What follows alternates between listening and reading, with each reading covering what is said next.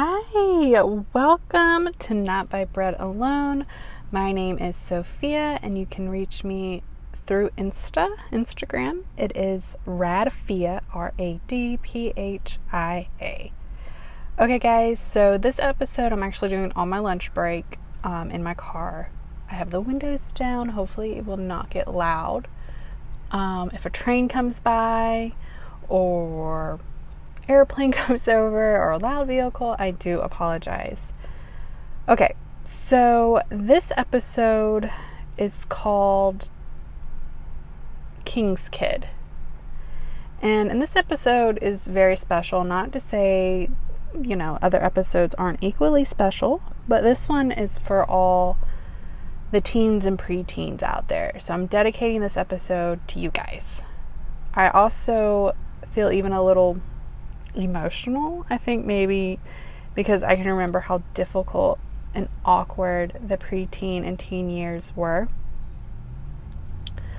Growing up, I didn't have the level of where social media is today that you guys are facing. So no, I do not know exactly the full scope it has on the youth, but I can tell it's a huge factor. Social media has created a whole other world in a way.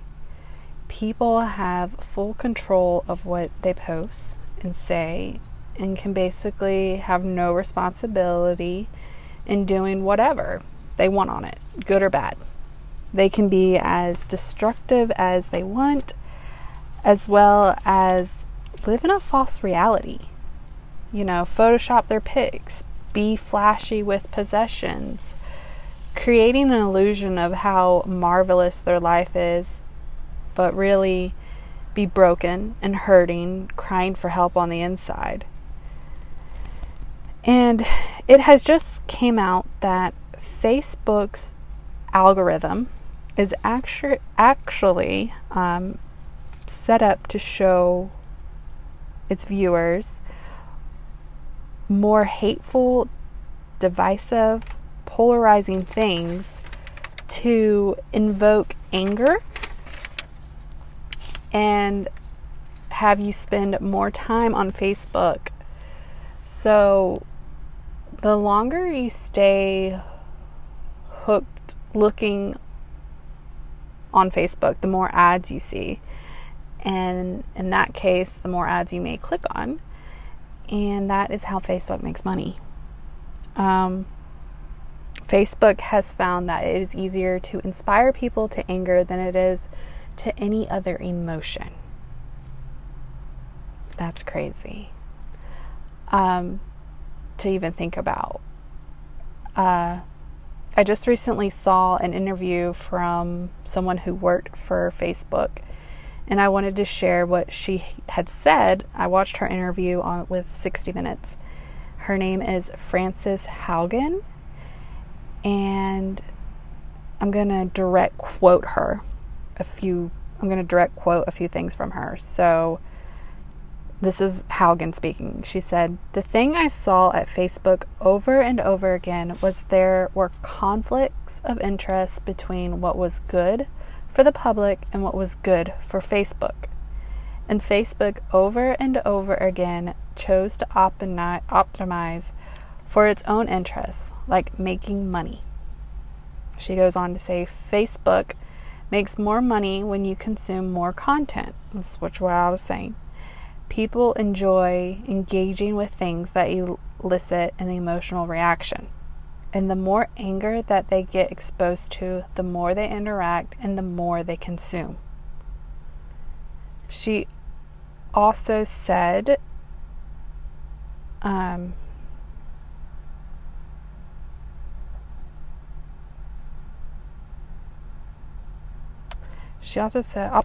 for content that gets engagement, a reaction, but its own research is showing that if the content is hateful, that it is divisive, that it is polarizing, it's easier to inspire people to anger than it is to other emotions.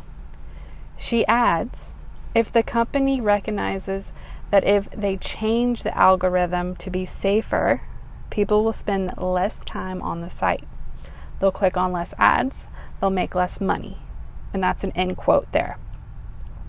Haugen also mentioned Instagram, because Facebook owns Instagram. I don't have a direct quote, but she said that Instagram has been responsible for many young ladies to feel bad about their bodies, leading to eating disorders, as well as depression and even suicide. So Instagram makes you feel bad about yourself because maybe you're comparing yourself, which is very natural to do, especially for our younger youth that are trying to see where they fit in. You know, the social world can be very brutal, and to compare yourself to others is completely natural. So here you are on Instagram looking at this girl and thinking, wow, she's so beautiful, I wish I was, or she's so skinny, and it actually makes you feel bad about yourself, which once you're feeling pretty crummy, you then leads to more time of just actually scrolling and looking on Instagram in response to feeling depressed. So given this information, I wanted to do a podcast speaking to anyone feeling less than, feeling isolated, feeling unheard, unrelatable, alone. At the end of the day, we all want to feel accepted, loved, and mattered. Ultimately, we all yearn for intimacy. I don't want to get too off topic, but we all have levels of intimacy that need to be filled. And I'm speaking about physical, emotional, intellectual, and spiritual. I think when we become preteens and teens, those feelings, those wants become more real, as they should. You're growing into an adult. You know, you're more free thinking. You're not so like, well, my mommy does it this way, my daddy does it that way. You're at a point in life where you're like, maybe I don't like what mom and dad likes. And you start to see the world differently, and from as you did as a child, and having even more responsibility, etc.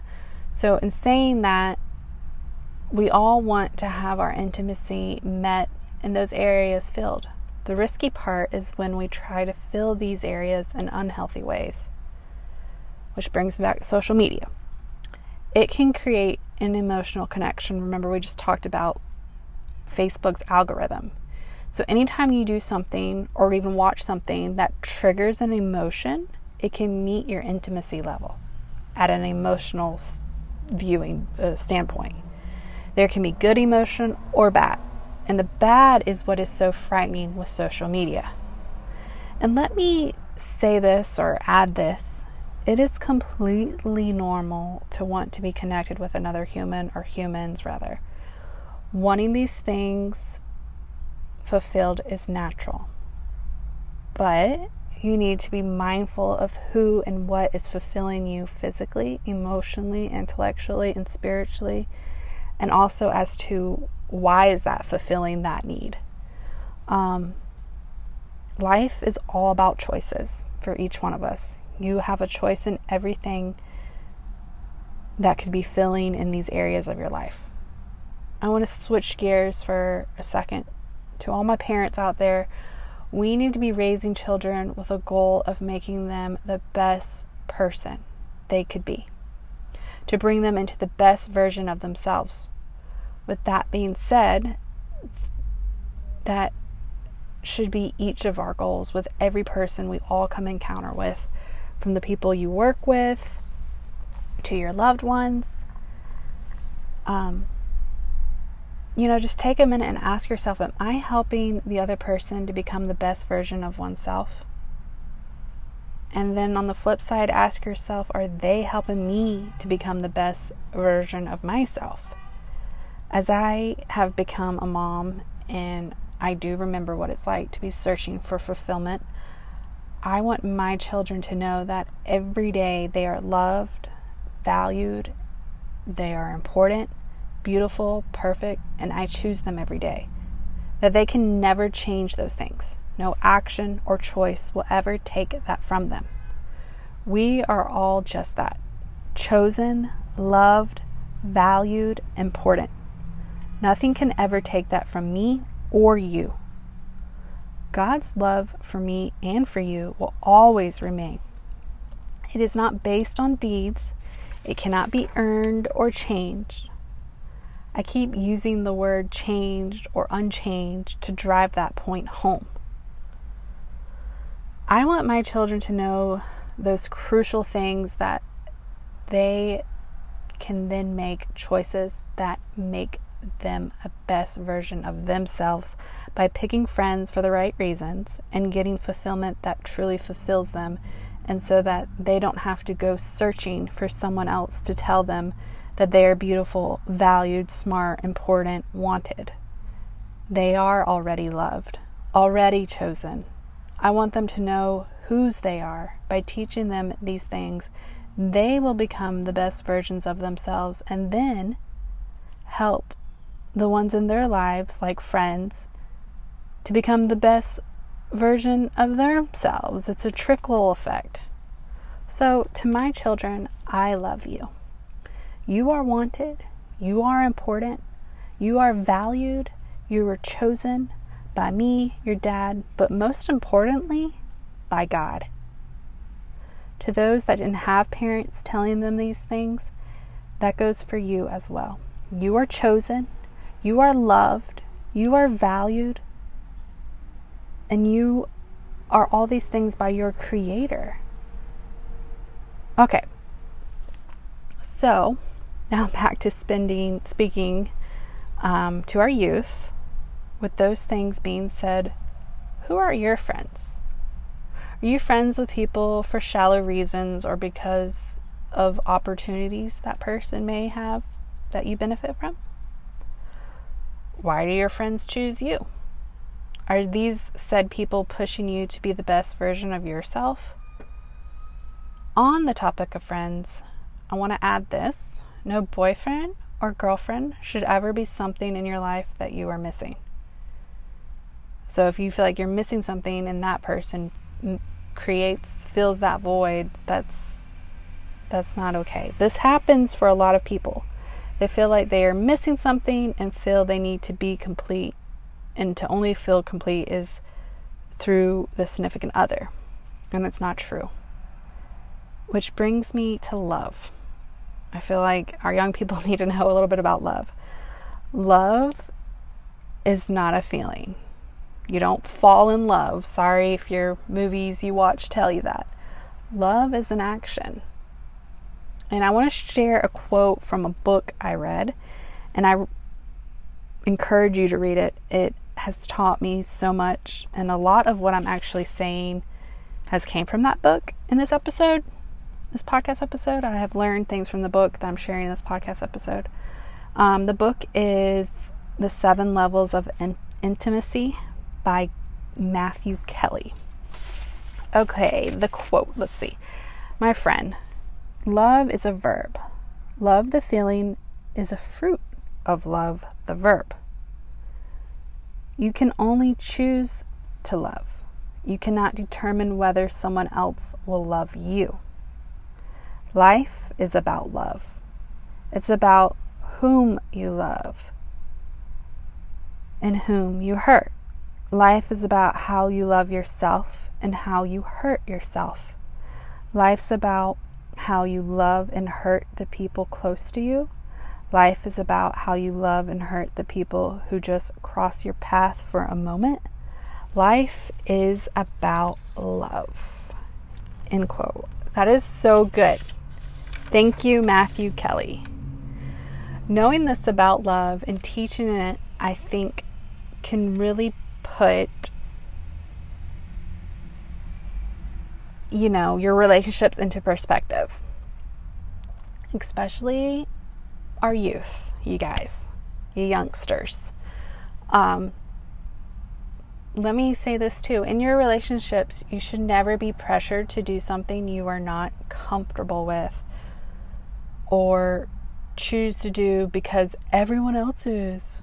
I know hearing that may sound like duh, but these are real issues.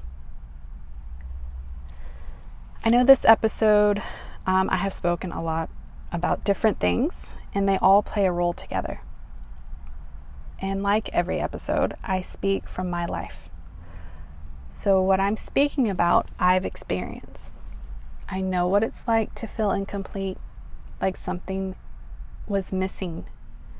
Thinking, maybe dating him, this relationship will do that trick. Or no, this activity, doing this crazy thing will be so fun. Or I'm just going to drink, and maybe I'll go and dive deeper into terrible relationships I was in and things I did, and what I've experienced and what I've learned from wrong choices. I don't want to say bad, I just want to say wrong choices. They were wrong choices for myself. Maybe I'll write a book, I don't know. But in saying that, I speak from experience.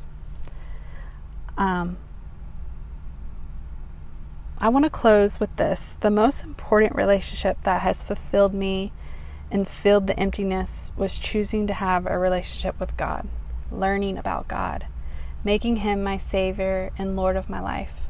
I have learned that mine and God's relationship is not just an intellectual relationship, not just based on rules. Some people live an evil and good faith relationship. What I mean by that is thinking if I do this, I'm good in God's eyes, and if I do that, I'm bad in God's eyes. Then going back and forth with deeds and not a true relationship. It is not enough just to live knowing right and wrong, or knowing what is right and what is wrong. It's being so in love with God that you only want to do what pleases Him. If you are feeling like this spoke to you and you're thinking, I want that, I'm tired of feeling less and something is missing, asking God to be your Lord and accepting Him as your Savior will change every aspect of your life. Romans 10 tells us, "For it is by believing in your heart that you are made right with God, and it is by openly declaring your faith that you are saved." As the scripture tells us, anyone who trusts in Him will never be disgraced. Jew or Gentile are the same in this respect. They have the same Lord who gives generously to all who call on Him. So, at this time, I would like to invite you to say this prayer. You can just say it after me. God, Father, you call me your child. You're chosen, you're valuable, you're important child. Please come into my heart and be my Savior and the Lord of my life. I believe you died and rose again for me. Amen. I hope you enjoyed this episode, and remember, you are wonderful, you are valued, you are important, you are wanted, you are part of royalty. You are a king's kid. Okay, until next time, go and let your light shine.